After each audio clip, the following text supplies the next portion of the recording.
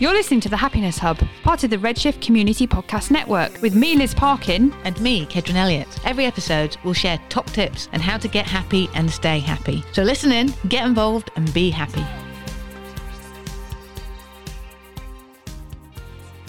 Hello, you are listening to The Happiness Hub, and this is our first episode of our fourth series. Liz, can you believe we are now 4 series in? I can't believe it, and I feel like I've really missed it and you because I didn't really get too involved with the happy because you and Ben had it so well organised, but I did enjoy listening to your podcast, and yeah, I've not had my little weekly chats with Keds. No, I know that's why we used to do about a bit of a catch up, didn't we? Yeah. And I know, like, when we did the happy and I know Ben was kind of like my sidekick for most of those, but it was nice when you and Ben did your week around giving and connecting, and I listened to it when I was out for a run, and I quite enjoyed that experience too, listening to you and Ben. It was good. It's nice to have a bit of a swap round and a different take on things. Yeah, it was good. I feel like I'm well rested. It came at a good time because obviously as some people know, I started my new job, so I'm 6 weeks in, so having a bit of headspace and not needing to worry about the app was or that podcast was a real help to me, and now I feel refreshed and raring to go. Fabulous. That's good to hear. So we finished our last series around the happy, and we've just been doing a little bit of contacting all our participants and asking them how they've got on. So we will put something up on our blog on the Happiness Hub website to tell you a little bit more about that and what might be next in the pipeline. And I've kind of taken the reins for this 4th series because it's kind of come out of some of the people that we've interviewed, but also because of both, well, my diagnosis with MS in January, but also you had a diagnosis during lockdown as well of something that was troubling you, haven't you? Yeah, nothing nowhere near as severe or long-term as your MS, but something called costochondrosis, which is a random thing that nobody's heard of. So yeah, I've done a little bit of research on how to deal with that. And that kind of sparked my interest really about different kind of diseases and conditions that people have that might not be visible. I mean, I don't know about you, but I didn't really know that much about MS before I was diagnosed. And again, with your costochondrosis, I had never heard of it. And when you first told me, I was like, oh God, you always think it's going to be, I don't know, worry it's going to be really bad, don't you, before you're diagnosed, because you don't know what's going on. Absolutely. Yeah. And I remember thinking also in the time frame, so October to December, or in fact it was Christmas Eve that I was actually at the doctor's and was diagnosed, but there was about 10 days from when I had an x-ray to when I went to the doctor's and got the diagnosis. And I remember feeling even more pain and even more anxious and even more like other things going on in my body, thinking, oh my God, is that relative? Have I got a deep vein thrombosis? Am I going to have a heart attack? Yeah.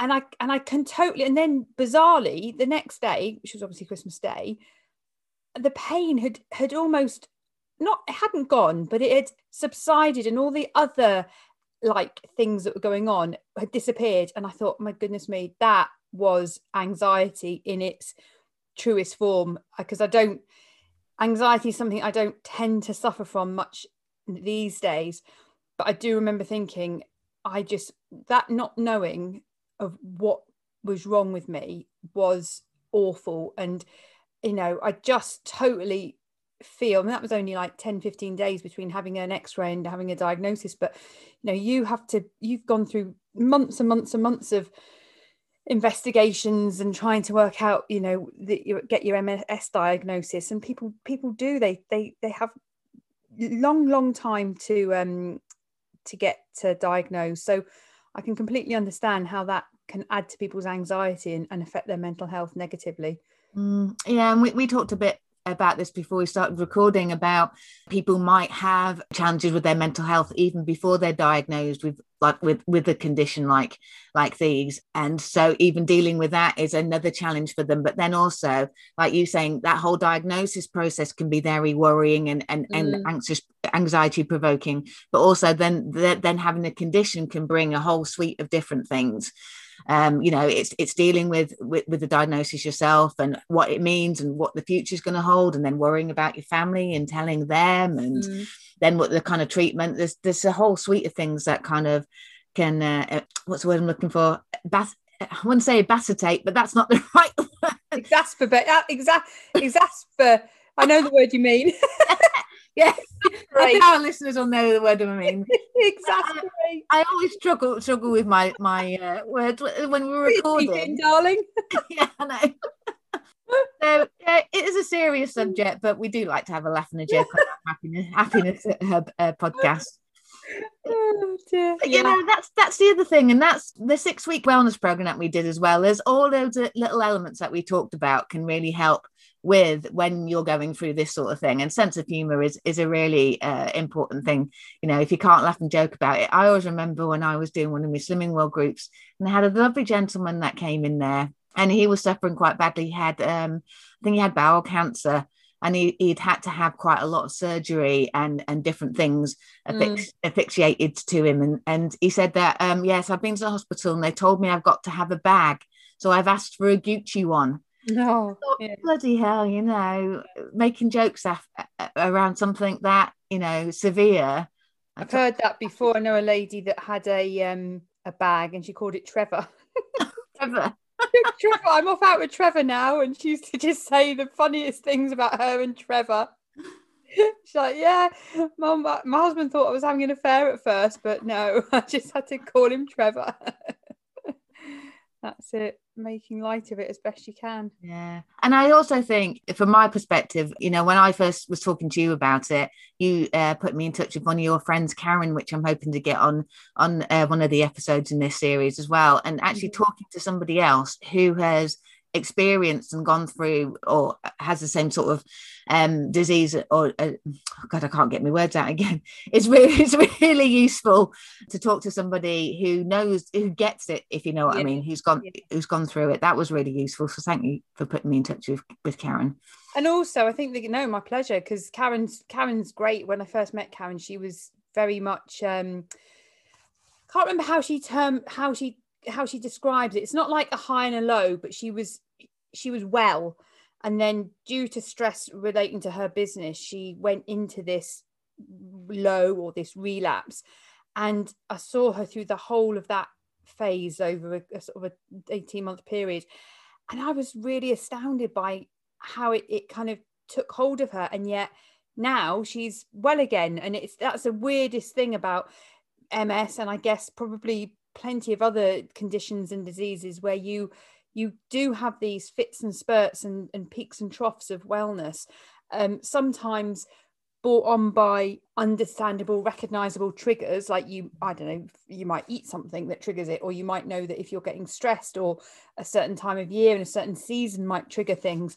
But goodness me, to deal with work, family life, when you've got something like that, I really take my hat off to Karen and to people that are dealing with these long-term conditions that Joe Blogs on the street will not know. If you walk down the street on a good day, will not know that you've got anything wrong. You're not walking with a limp. You haven't got crutches. You haven't got your arm in a sling. You haven't lost your hair. All these things that are just so that sometimes you can detect when somebody's poorly or somebody's got a condition that they're dealing with, but there are these hidden conditions that go completely unnoticed. Yeah, and I think that's another thing that we wanted to do with the podcast, is just to sort of raise awareness of some of these things. And what I really liked about some of the guests that we had on was how they kind of reacted to their diagnosis and their symptoms. So Hannah that we had on, she's become like an ambassador for like a PCOS support group. We talked to Saskia, who had a number of different things and called them all her superpowers, which I loved. Yeah. And how they've kind of used, the fact that they've had these to help other people. And that happens quite a lot. And even with mental health, isn't it? Because a lot of the people we interviewed, particularly from the mental health charities, always pretty much had a story to tell about their own mental health. Definitely. Yeah, absolutely.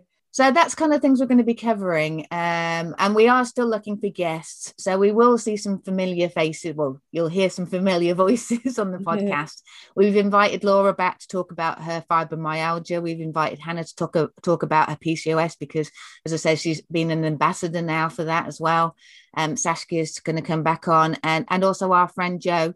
I've convinced her to come on the podcast because she had very severe arthritis, didn't she? Yeah, she had rheumatoid arthritis and really wiped her out. And then she got onto the anti-inflammatory diet 5 years ago and just, boom, hey presto, cured herself. Yeah. And so that was something that we played around with at the beginning of the year, wasn't it? To help us with some of our kind of symptoms and mental health and fatigue and tiredness is one of the things that I was struggling with as well, because your diet is a very important part of looking after your well-being. And we've talked in previous podcasts about the link between your gut and your mental health as well. So we're going to get her to come on and talk about her rheumatoid arthritis and having it at a very young age as well. Yeah.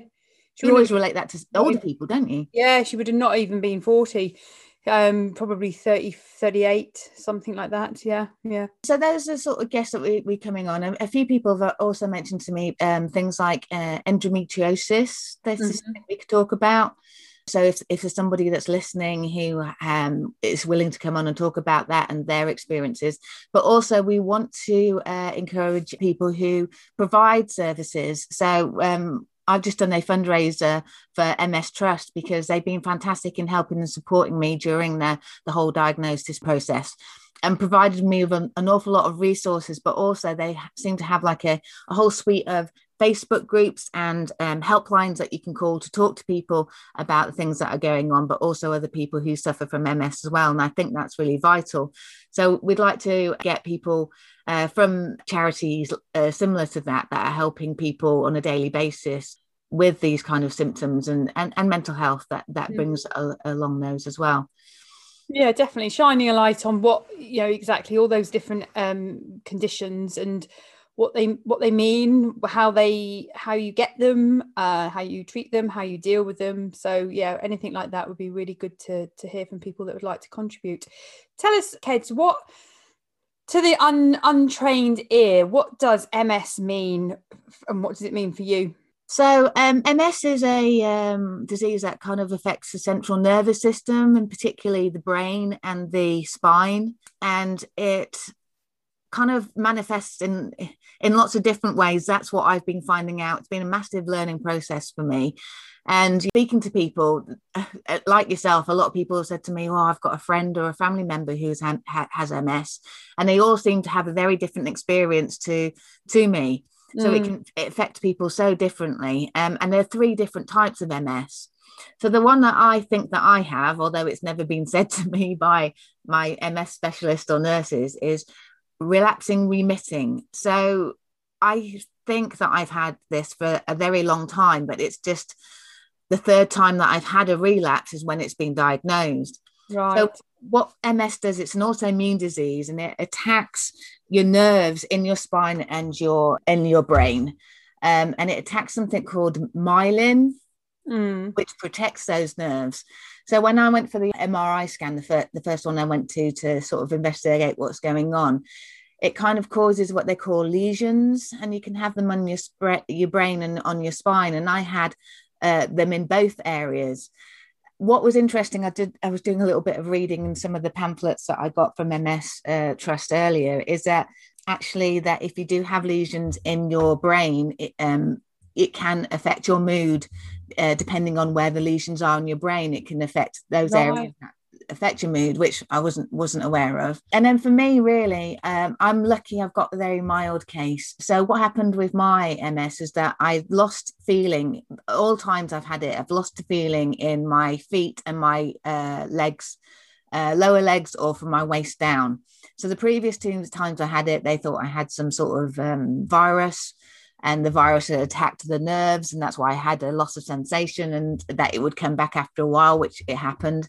The second time they thought it was to do with me just sitting at my desk and crossing my legs and putting pressure on the outside of my knee where there is a nerve there and causing damage there.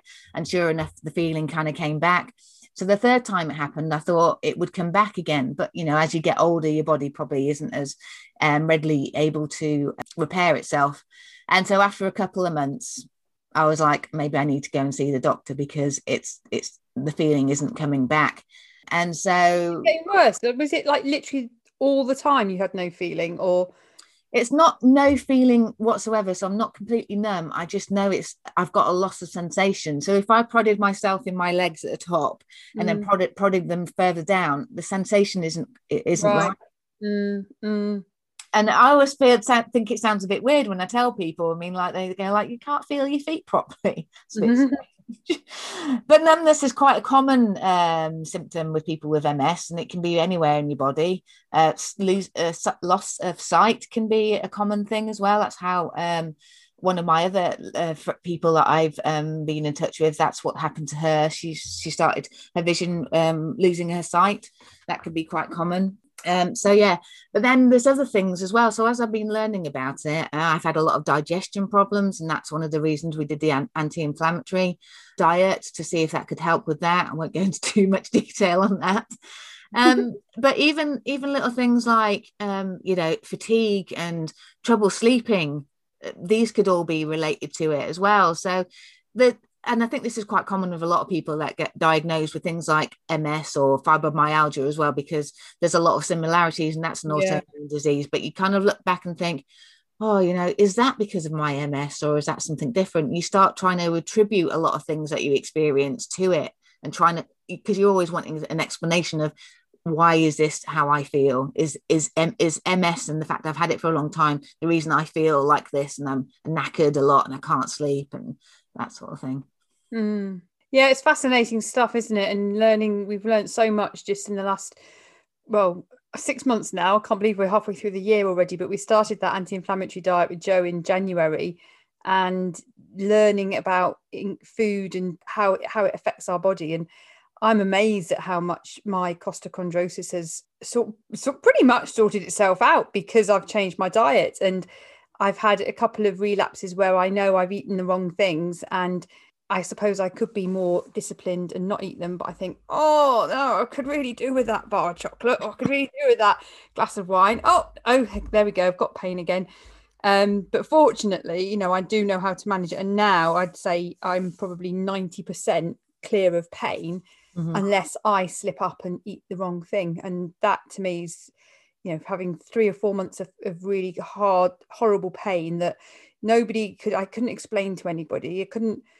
Nobody could tell that I had it. It was just a pain that would come on, and I would be wanting to take paracetamol or ibuprofen or have a wheat bag, all those sorts of things. I just don't have to do now because I've changed my diet. So I'm really lucky. I'm massively lucky that I've sorted it out in that respect. Yeah, and it's funny, isn't it, that how you can identify so quickly about having something and how it affects you. And I think Jo was very much like that, wasn't she? She knows that sugar, and I think you've mentioned sugar as well, is one of those things that can really kind of cause a sort of flare up, I suppose. Yeah, and that's what the anti-inflammatory diet was all about, wasn't it? You do cut an awful lot of things, but then you reintroduce them into your diet to see if you can spot those things.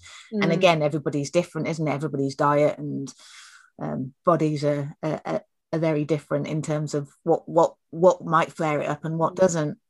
Definitely. The other thing that I was quite interested about from the people that we interviewed as well was that a lot of people I've spoken to have been women, and so MS is a lot more common in women. Obviously PCOS is going to be, and I know with fibromyalgia that both sexes can get it, but I think again it's more prevalent in women.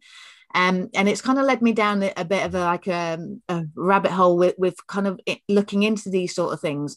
And it also led me into watching that documentary a little while ago with Damina McCall about the menopause, because I'm kind of getting into that sort of age as a middle-aged woman, and knowing how that can affect people. And some people, that was a real eye-opener documentary, but also the fact that how some women really suffered with their mental health going through that menopause. Yeah.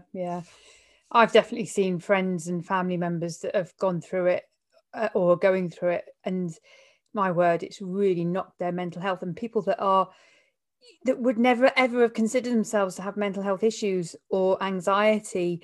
You know, they're having panic attacks, they're having depression.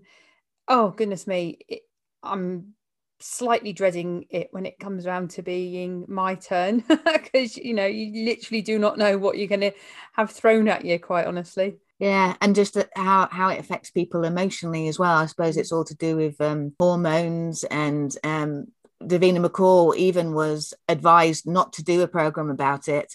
She was told that the topic was very unsavory. And I think, you know, come on, we're in the 21st century now. I find that really, really strange, considering, you know, all the stuff that we do talk about and that we do cover. And, yeah, we shine a light on all sorts of things. And I just find it bizarre that the menopause is considered to still be a dirty word, or we don't talk about it. Yes, I know when I was growing up it wasn't really talked about, and I just, you know, we were very aware that mum was going through it, but it wasn't really shared in the family. We sort of just took cover. but yeah, I do find it strange that there's that opinion attached to it. Yeah, well, she admitted herself in the documentary that maybe because she's been taking HRT, and HRT I think is very different from what it was when it first came out. They've made such massive advances of it, but she said she wouldn't have been talking, she wouldn't have wanted to talk about it herself, I think about 2 or 3 years ago. So there was obviously a stigma attached to it, and I think you're right about why that topic seems to still be judged by some people as being taboo.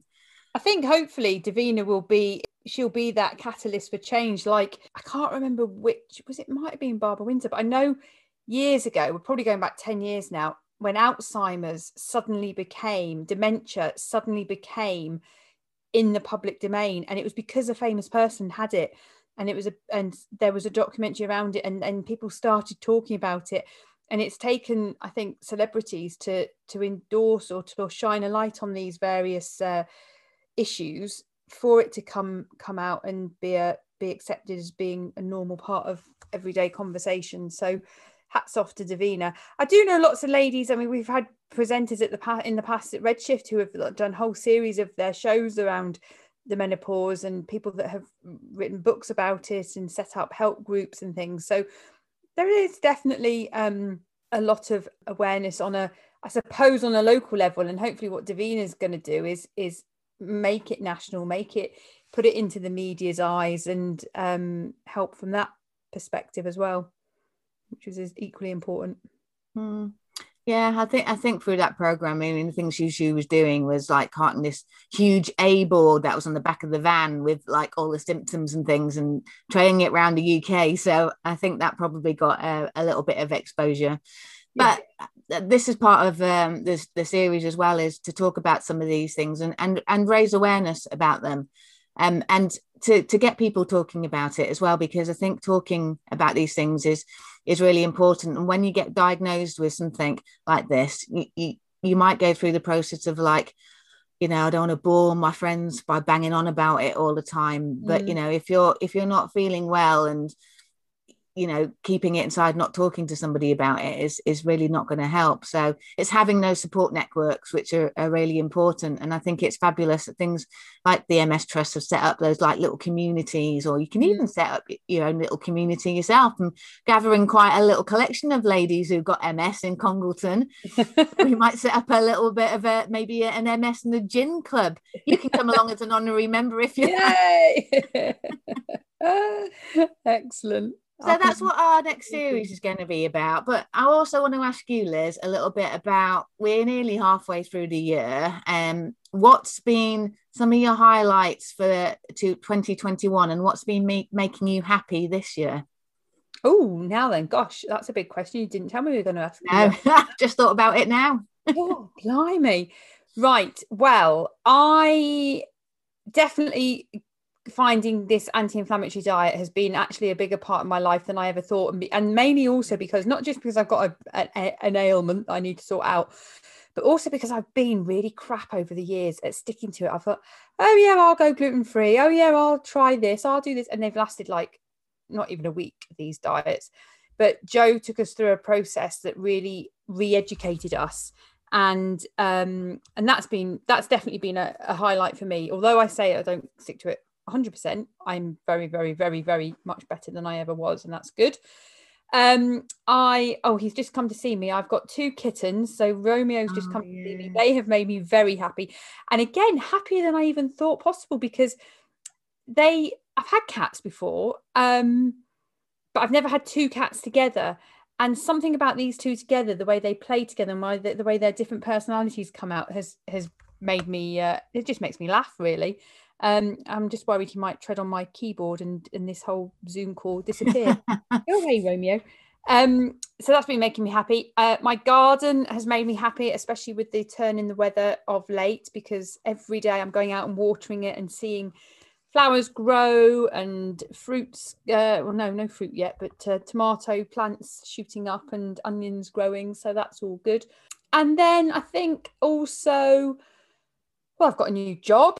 I needed a new challenge. I needed a new challenge, and I've really enjoyed getting up and going to work every day, which I never in a million years thought I said I'd do, because I've always worked from home and I've always worked very flexible hours with different contracts and things. But this is a proper grown-up full-time job. Yeah, I think those are the sort of things. And then, things like spending time with you, because we've done all our podcasting together, just being a bit more present, I suppose, not having to have, I know we've talked about this in the past on podcasts, because of lockdown my life hasn't slowed down, but I've taken things out of it, and that to me is good. I'm not doing as many events, I'm not going to as many functions, I'm not organizing as many things, I'm all sorts of things, and I actually really like that, because I've loved being able to do my garden, do my house, keep my house tidy, connect with friends all over the place, even friends in Dubai and stuff, through Zoom that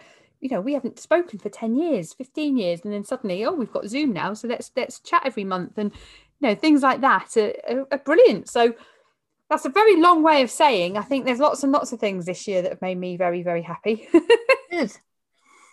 How about you? Yeah, I was just thinking while you were talking about the things that were making you happy. This last week has made me happy in terms of the weather perking up a little bit. And similar to you, we started doing a few things in the garden. So we've planted loads of things in our greenhouse, because we got our greenhouse for free quite late last year. And I think we planted stuff in there too late. And we've gone and got some pallets from the garden centre, and we've broken those up. So we're going to be making some raised beds. So I love doing stuff in the garden. We haven't really done much like that. Doing the challenge, the fundraising challenge last month. Yeah. So I've just been overwhelmed by people's generosity. So I decided that I wanted to raise some money for MS Trust. I usually do one fundraiser every year, because you did really well in your fundraiser. How much money did you raise?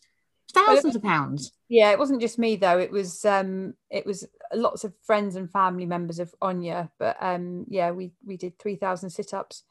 Can't remember what our total amount was. £2,000, £2,500, something like that. And what charity was that for? That was for the Royal Marsden charity, which is the hospital that looked after Anya when she was poorly. Yeah. But that was lovely, like the fact that, you had lots of people taking part, and everybody was like recording their sit-ups and putting it on Facebook and things. Yeah, and what was really nice, Anya's got a big family, and in fact, her husband's coming to see me tomorrow, which is nice, from Kingston.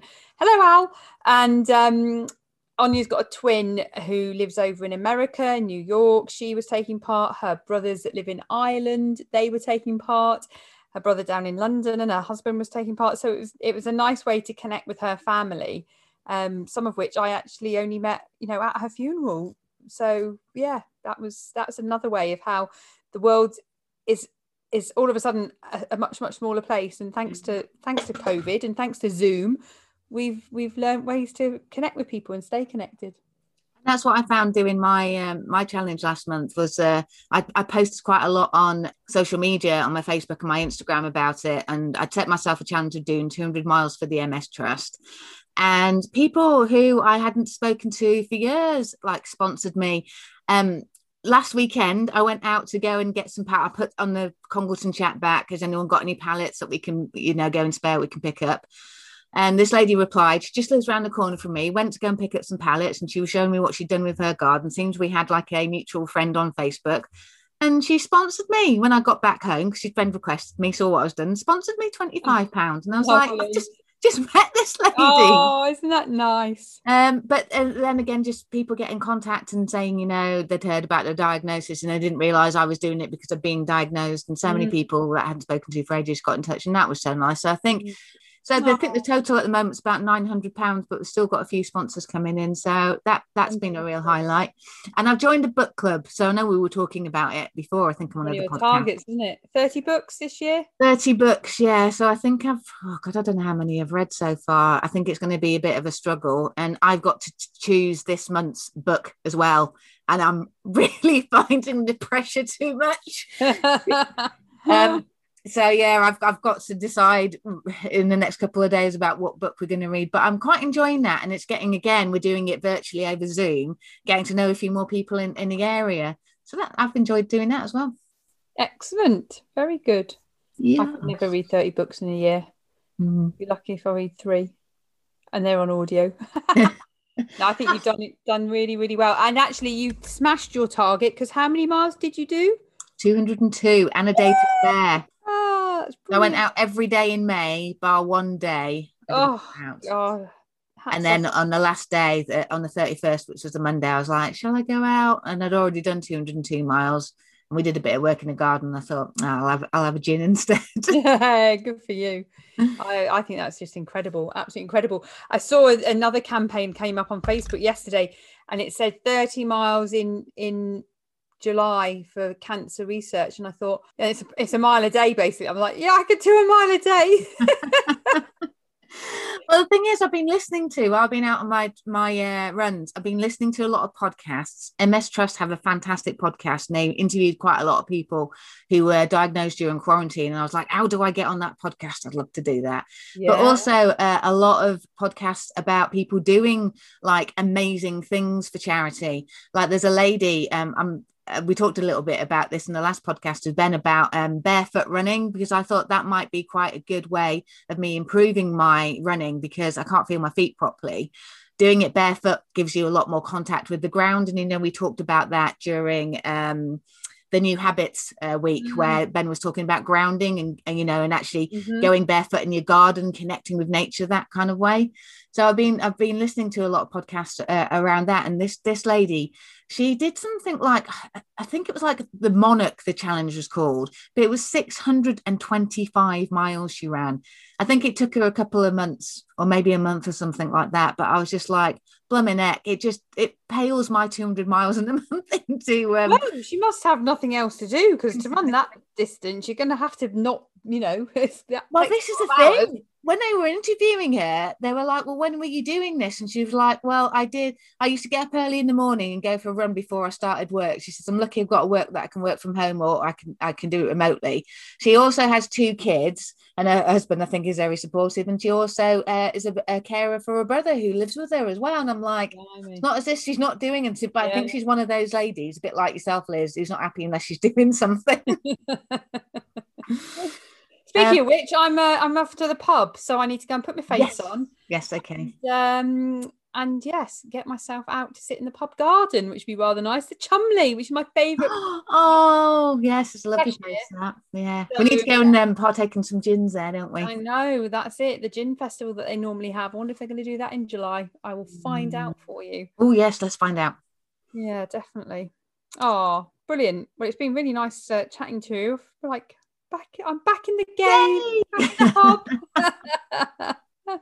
So I think our next episode next week is with Laura. Laura's agreed to come back on. So that will be her first guest. Brilliant. Fantastic. And we shall reconvene then, but I'll speak to you before then anyway, won't I? Yeah, indeed. Thanks ever so much for listening, everybody. Right. Bye. Speak to you next week. You're listening to The Happiness Hub, part of the Redshift Community Podcast Network, with me, Liz Parkin. And me, Kedron Elliott. Every episode, we'll share top tips on how to get happy and stay happy. So listen in, get involved, and be happy.